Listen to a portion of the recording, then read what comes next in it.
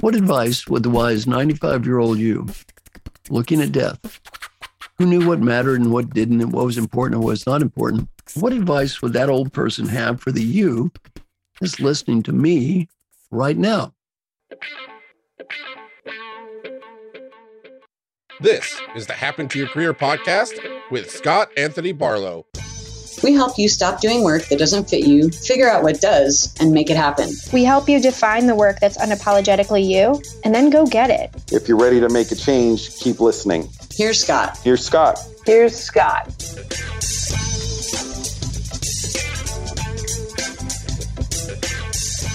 How many versions of you are there?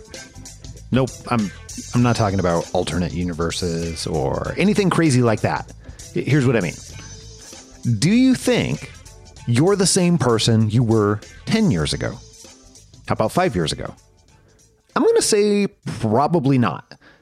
Yet so often when I talk to people about making a career change, they feel stuck on a career path that 18-year-old or 20-year-old them selected and said, hey, this is what I want to do. And ultimately, they're scared to make a change because they believe they'll regret leaving their career comfort zone. Carrying around regret is actually a choice. You don't have to carry this stuff around. You choose to carry this stuff around. That's Dr. Marshall Goldsmith. Dr. Goldsmith has been recognized as one of the top 10 business thinkers in the world. And he's also a top-rated executive coach. Actually, he pretty much invented the word executive coach. He's been coaching for nearly 40 years and has traveled around the world to share his groundbreaking is the right word, leadership development tools. His coaching clients include CEOs of Ford, Pfizer, Walmart, Mayo Clinic, and many other high-level executives. Dr. Goldsmith is also a prolific author with 49 books under his belt, including 6 bestsellers. This was such a fun conversation. Marshall and I discussed so many topics, and I'm really excited for you to learn from him.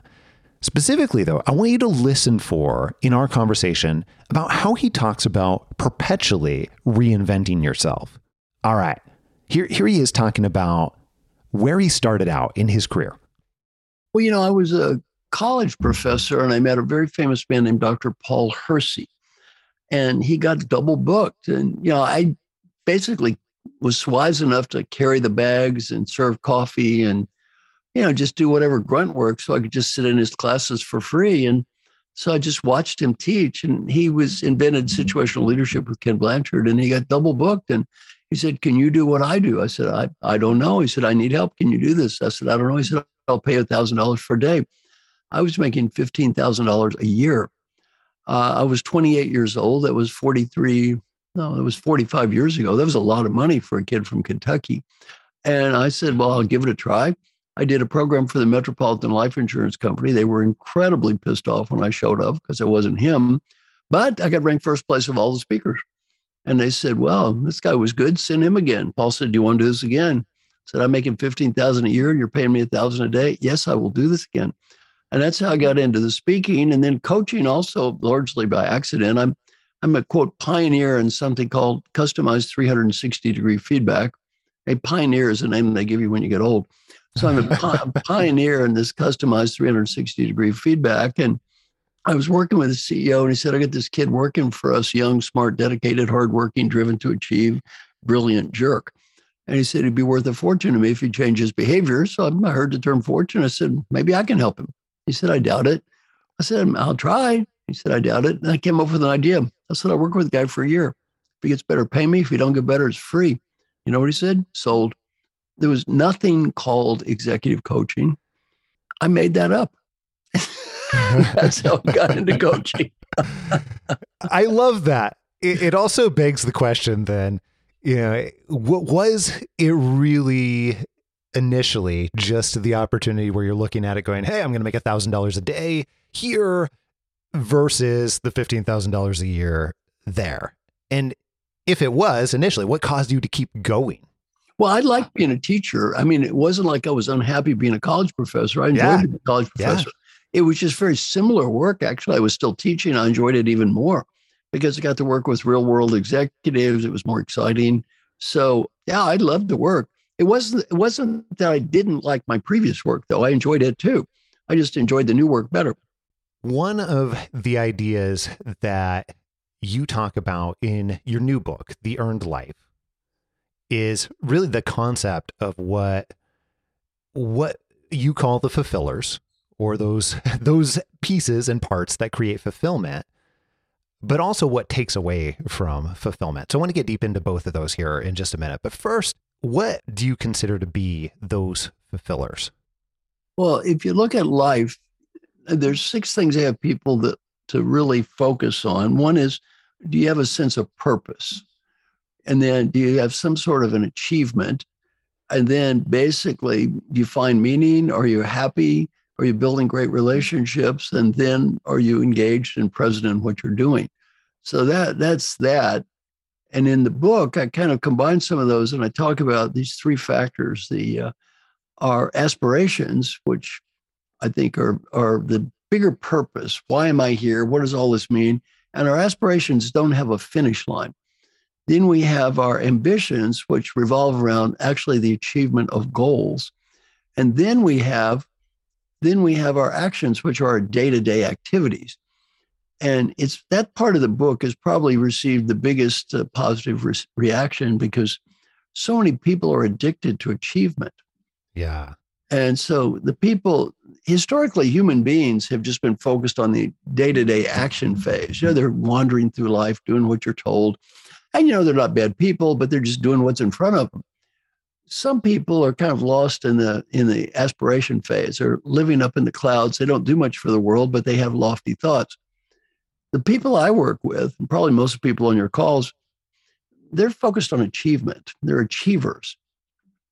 And if you overfocus on achievement, you can have some problems. One is, in the book, I talk about this. I define the earned life, and I say it's not based on results. Never become ego attached to the results of what you do, for a couple of reasons. One, you don't control the results of what you do. The end outcome is many factors outside of your control.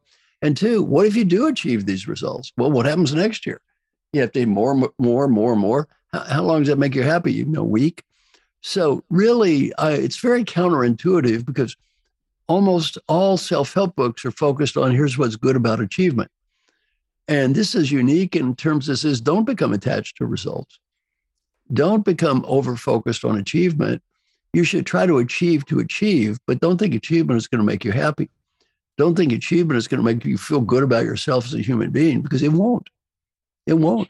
It does do a really nice job of guiding us towards I'll be happy when the next thing or this thing or that thing occurs. That said, let me ask you about what you said a moment ago, though. You said never become ego attached, if I heard you correctly. Yes. To what you do. So to results. So let's talk about that for just a moment, because I found that, that is very useful. I found a lot of benefit out of that. I've also found that in many different ways, even though I know that, it can be hard to do from time to time. So help me understand what you've seen is highly effective ways, or things that even have worked for you or your clients, to separate out the results from the ego attachment. Well, one of the guys in they talk about our LPR groups in the book. And one of the people, I had over the COVID, the privilege of spending, every weekend with the 60 brilliant people. And, I mentioned their names in the book. And one of them was Safi Bahcall. Now, Safi is a brilliant guy, probably has an IQ equal to mine and yours combined. Just a brilliant guy, PhD in physics from Stanford. And he wrote a book, Loon Shots, and he's worth tens of millions of dollars, started companies, worked for presidents, on and on. And, Safi finally said he realized something that he thought, and he talks like a scientist, he thought that happiness was a dependent variable based on achievement. And he finally realized that happiness and achievement are independent variables, that you can achieve a lot and be happy. You can achieve a lot and be miserable. You can achieve nothing and be happy, and you can achieve nothing and be miserable. They're basically independent variables. And the problem we have in the West is the I'll be happy when I get the money, status, BMW, condominium, when I achieve this stuff. And the reality is it just doesn't work, because we never get there. And by the way, this is hard because it's been hammered into our brains constantly. The most popular Western art form sounds like this. There is a person. Person is sad. No, they spend money. They buy a product and they become happy. This is called a commercial. I don't know if you've ever seen one of those, but that message has been hammered into our brains over and over and over again. That's totally pervasive. And the idea that, no, not really. You're not going to find happiness out there. There is no product you're going to buy. There's no achievement. There's no amount of money you're going to make. Half the people I coach are billionaires. There's no amount of money you're going to make that's going to make you find peace in life or happiness. Nothing wrong with making money to make money.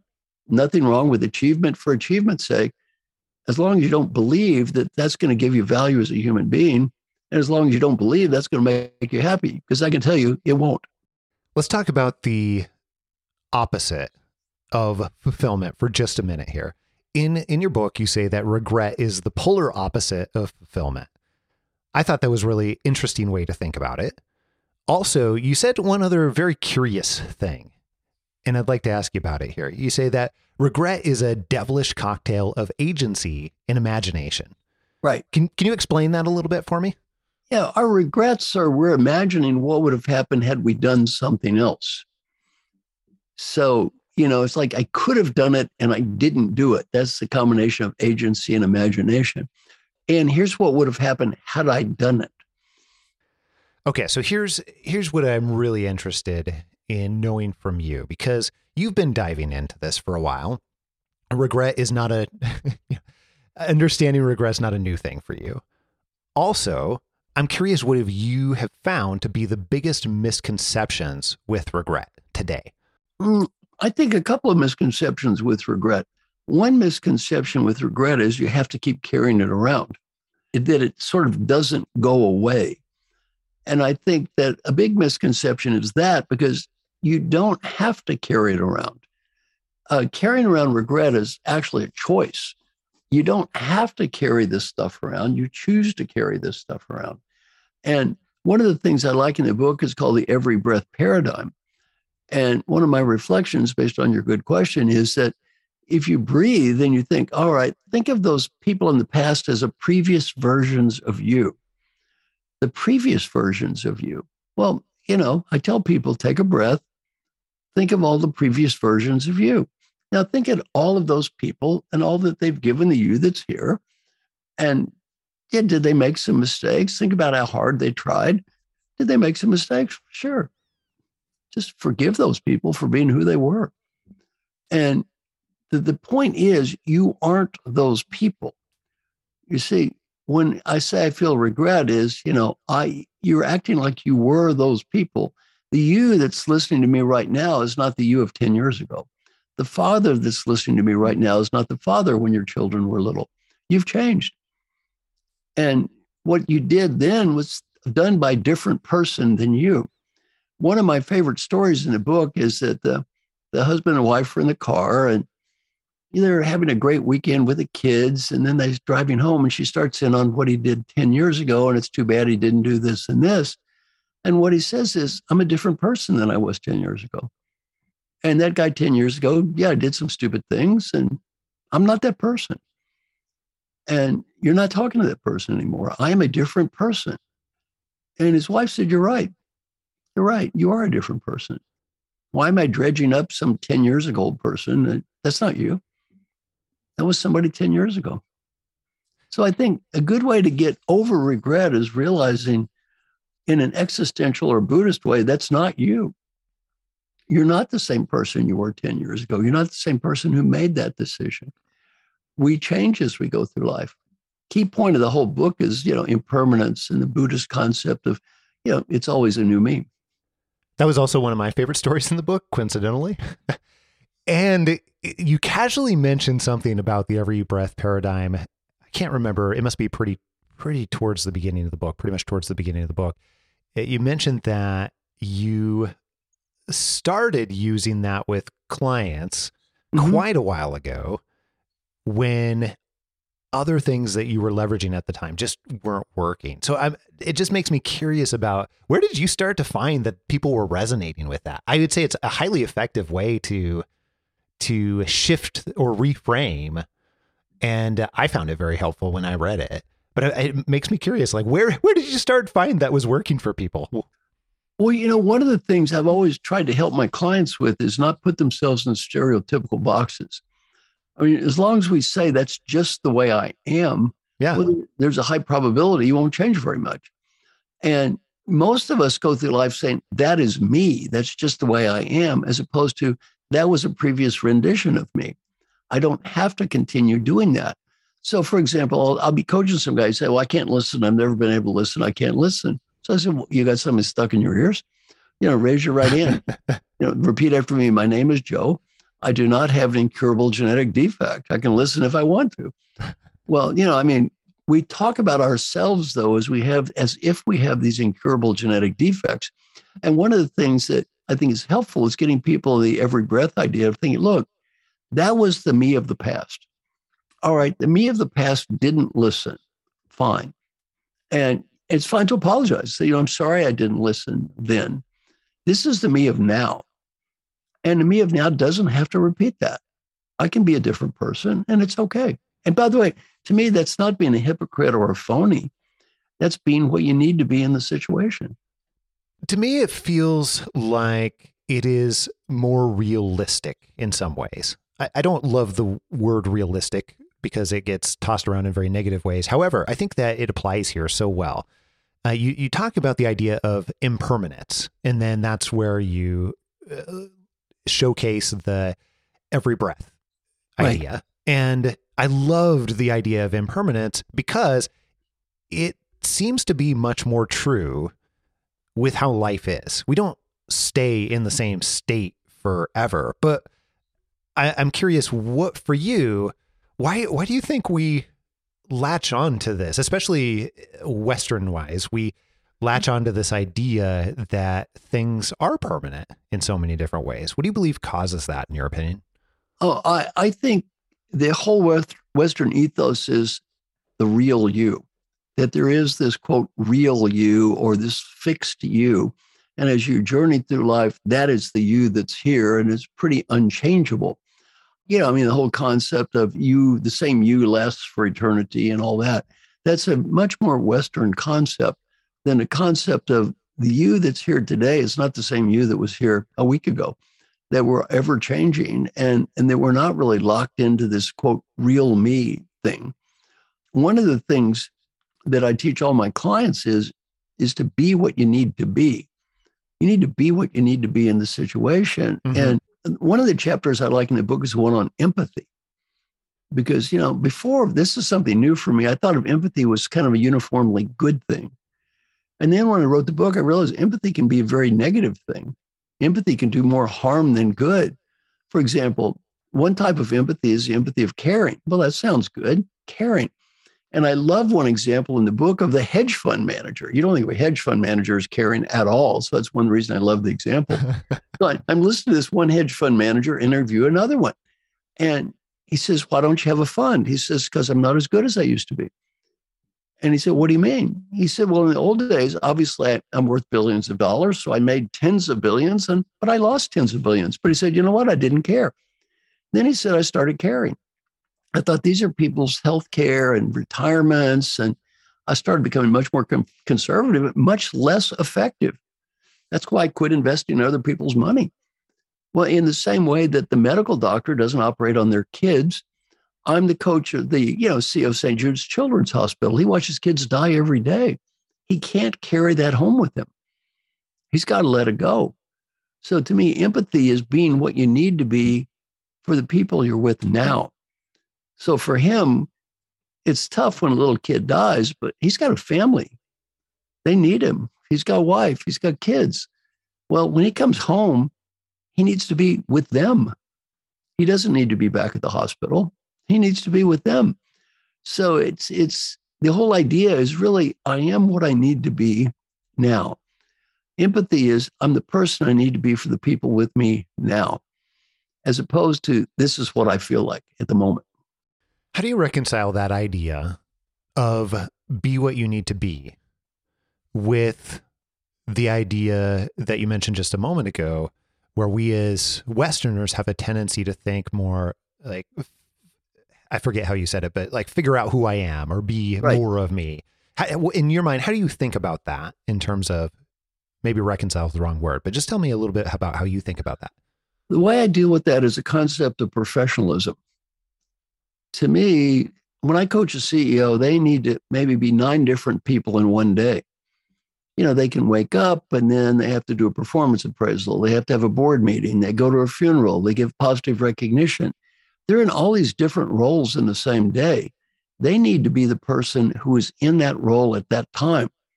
That is not, to me, being a phony. That's being a professional. That's being a professional. One of the guys in the book I talk about is Telly Leung. Telly literally played Aladdin on Broadway 1,000 times. Yeah. So I asked Telly, how'd you do it? 1,000 times, same role. And, you know, Telly's gay.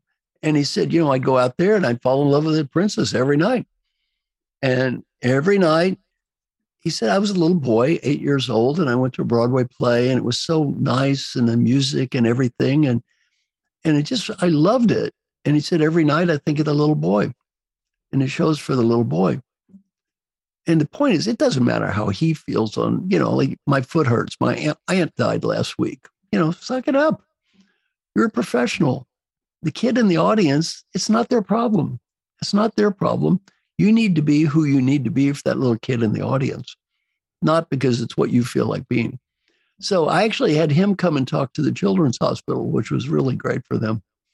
That is fantastic. Interestingly enough, I remember having a conversation with Daniel Pink, another author. We've had him on the podcast, but he said something very similar in terms of not be who you need to be, but he thinks about that idea, that concept in terms of professionalism. So that's resonating highly with me for a variety of different reasons. It also leads me to another topic, the greater topic of the book. Like the book is, it's called The Earned Life, right? Right. And even you have a couple of exercises in there. One in particular is the idea of establishing, what does earned even mean to you? And you go on to provide a little bit of a definition throughout of what earned might mean to you personally. Right. However, I am interested in not just what your definition of earned is, although I will ask you to share that for our audience, but also what are some of the lesser known examples in your own life that fit that definition of earned for you? Well, to me, you don't live an earned life, you're living an earned life. So what that means is, I say it's your efforts, your risks, and it's not focused on the results of what you do. It's tied to a higher level of aspiration. So the idea is not that you live an earned life and you say, well, I did this, now I'm declaring victory here. I won, I've done it, I earned it all. It's a constant process of re-earning. Bob Dylan said, he who is not busy being born is busy dying. Well, I believe that. I think it's very important as we go through life. We're constantly restarting. And the people that think they won, Michael Phelps, after his 25th gold medal, thought about killing himself. You know, the NFL players, disasters on the whole. My friend Curtis Martin is trying to help as many as he can. Yeah. Many with drug problems, depression, suicide, then with divorces, they lose their money. Why? They're looking for that result, that glory, and it has to be better than last year. It's a fool's game. So I think, the earned life is every day you start over. You're the ex-football player. Okay, you're not the football player anymore. You're not living in Super Bowl III. You're not living there anymore. You're a different person. That person that won the football game was nice. You're not that person. That was some kid. You're different. So how are you earning your life now as opposed to just thinking about what you did in the past? And from my experience, thinking about what you did in the past just doesn't work. What do you mean by that? Tell me more about that. When you say what you did in the past or thinking about your experience from the past doesn't work. It's almost like vicarious living. In terms of the way I talk the book, it is vicarious living. One of the problems in our society is vicarious living. The average kid that's flunking out of school spends about 55 hours a week in non-academic media, movies, TV, video, games. They're living vicariously. They're not living their own lives. They're living through other people. Well, you can't have a great life if you're not living your own life. Vicarious living is living through other people. In the same way that vicarious living is living through the Kardashians or something like that, the football player who's living on Super Bowl III is living vicariously. They're not the same person that won the Super Bowl. That's over. And to the degree their value as a human being is tied up on that person, they can't win, because the person that's talking to me now is not that person and is trying to live through that previous person, as opposed to saying, here I am now. How am I finding meaning in life now? How am I finding happiness now? How am I building relationships now, as opposed to what I did 30 years ago? What do you believe is most difficult, or that people don't realize as they are trying to shift how they're living to focus on living an earned life? I think that we in the West, particularly as we've discussed, are just lost in results. And the belief that somehow when I get to a certain point, it's all going to be okay. What type of book ends with the same phrase, and they lived happily ever after, is a fairy tale? Well, I think we're chasing a fairy tale, that somehow I'm going to get there and then I'm going to live happily ever after, wherever there is, that there is a there. And once, quote, I get there, I will achieve this permanent state of happiness forever, as opposed to saying, I'm starting over. I'm starting over every breath. I'm starting over. It's a new me. And I'm going to enjoy what I'm doing. And I'm going to try to achieve something meaningful. And it's tied to a higher aspiration in my life. To the degree you can do that, you win. I mean, I've got some pretty clear research on this, assuming that you're healthy, and assuming that you have good relationships with people you love, and assuming that you have a middle-class income. What matters in life? What matters in life is you have a purpose, you're doing something that you think is meaningful, you're achieving something connected to that purpose, and you love the process of what you're doing. If the answer is yes, yes, yes, you just won the game of life. That's about all there is. If there's any more, I'm unaware of what it is. What advice would you give to people who are in transition? They're beginning to think about what they really actually want out of life. They're beginning to think more about their purpose. We have so many people that are listening right now that are in that spot where they're reconsidering how they're living their life and what they actually want in so many different ways. So what advice would you give to that person who is in that state of transition? Well, I do a lot of work with former CEOs who are leaving their CEO roles too. So I'm very familiar with this discussion. So I've done a lot of work with people at various transitions in life. So I would first say to people, be open-minded. Be open-minded. You don't know exactly what you're going to love. So be open-minded. You may not think, well, I don't think I'd like to be a college president. Well, maybe you wouldn't like to be some college president, but maybe you'd like to be one college president. So be very open-minded. Offers are good. I always encourage people, get offers. You can always say no, but you can't say no to offers you don't have. Be open-minded, get offers, and think, am I going to be doing something that, number one, I can achieve something? Number two, it's meaningful for me. And number three, I'm going to love doing it. And to the degree the answer is yes, do that. You're never going to get it perfect, but get as close as you can. You have, well, let me say that I think one of my favorite things about you is that you seem to ask so many questions that other people just wouldn't ask, or be afraid to ask, or not ask for one reason or another. And I'm curious, what drives that for you? Well, I think for me, it's curiosity. And two is I'm kind of different. I mean, I've been studying Buddhism since I was 18. Yeah. So I'm kind of different. And I think that I'm just constantly looking for new and different things to do. And I always have a feeling I'm reinventing myself, that I'm reinventing myself. I'm reinventing my own life as well.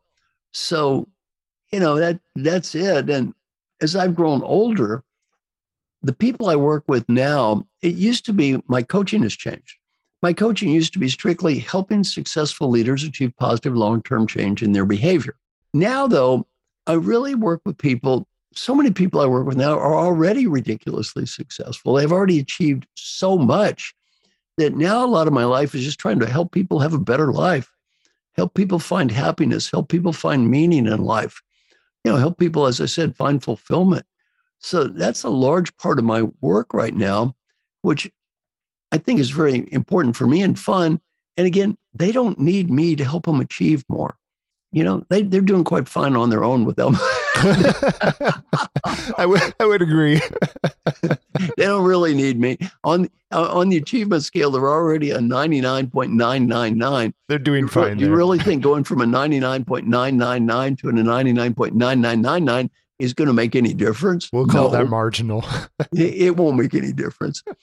Now, before we wrap up, can I finish with my favorite advice? Yes, please. I always like to give people my favorite advice. That is this: take a deep breath. Imagine that you're 95 years old and you're just getting ready to die. Right before you take that last breath, you're given a beautiful gift: the ability to go back in time and talk to the person that's listening to me right now. The ability to help that person be a better professional, much more important, the ability to help that person have a better life. What advice would the wise 95-year-old you, looking at death, who knew what mattered and what didn't, and what was important and what was not important, what advice would that old person have for the you that's listening to me right now? Stop and breathe. Whatever you're thinking now, do that. In terms of a performance appraisal, that's the only one that will matter. That old person says you did the right thing, you did the right thing. That old person says you made a mistake, you made a mistake. You really don't have to impress anyone else. Some friends of mine interviewed old folks who were dying, got to ask this question: what advice would you have? On the personal side, 3 themes. Theme number 1, be happy now. That's what a lot of the book is. Be happy now, not next week, not next month, not when I get this or that. Find joy in the process of life itself, because the process is all there is. Be happy now. Number 2 is friends and family. Don't get so busy climbing the road of success you forget the people that love you. And then number 3, if you have a dream, go for it, because you don't go for it when you're 35. You may not when you're 45, and probably won't when you're 85. Business advice is much different. Number 1, life is short, have fun. We're all going to be equally dead here. Just have a good time. Enjoy the journey of life. Number 2, do whatever you can do to help people. The main reason to help people has nothing to do with money or status or getting ahead. The main reason to help people is much deeper. The 95-year-old you will be very proud of you because you did, and disappointed if you don't. And if you don't believe that's true, interview any CEO who is retired. I've interviewed very many, and ask them a question: what are you proud of? None of them have ever told me how big their office was. All they've ever talked about is the people they've helped. And then finally, go for it. World's changing, your industries are changing, your life is changing. Do what you think is right. May not win, at least you tried. Back to regret old people, we almost never regret the risks we take and fail. We usually regret the risk we failed to take. And finally, as I've grown older, in some ways, my level of aspiration has gone down and down. My level of impact's gone up and up. Why? I quit worrying about what I'm not going to change. So my goal on our little podcast here, number 1, thank you so much for inviting me, is pretty simple. If a couple people listening to our little podcast have a little better life, I feel very good about our time together. I appreciate it immensely. I have heard some of that advice and you give it before, and I've personally benefited from it. So I appreciate the opportunity to hear it live in conversation now. And thank you so much for making the time and taking the time. And also for people listening, highly recommend the book. It's called The Earned Life. And where can people find that, Marshall? They gave me $1 million advance. So my guess is it's going to be pretty much everywhere. All the places you buy books, go and search. Yeah. I think it shouldn't be that hard to find. And then, and also go to my website, www.marshallgoldsmith.com, my LinkedIn, my YouTube. I give everything away. I'm glad you brought that up. I forgot. All my material, you may copy, share, download, duplicate, use in church, charity, business, nonprofit. And by the way, not only do I give it all away, if you want to modify it, modify it. You want to change it, change it. You want to put your name on it, put your name on it. I don't care. My feeling is if it helps anybody, please use it. And I'll be honored if you use it in any way that produces any good in the world.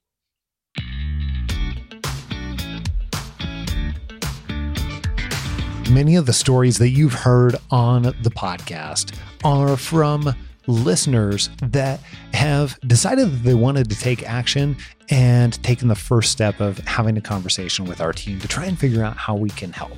And if you want to implement what you have heard and you want to completely change your life and your career, then let's figure out how we can help.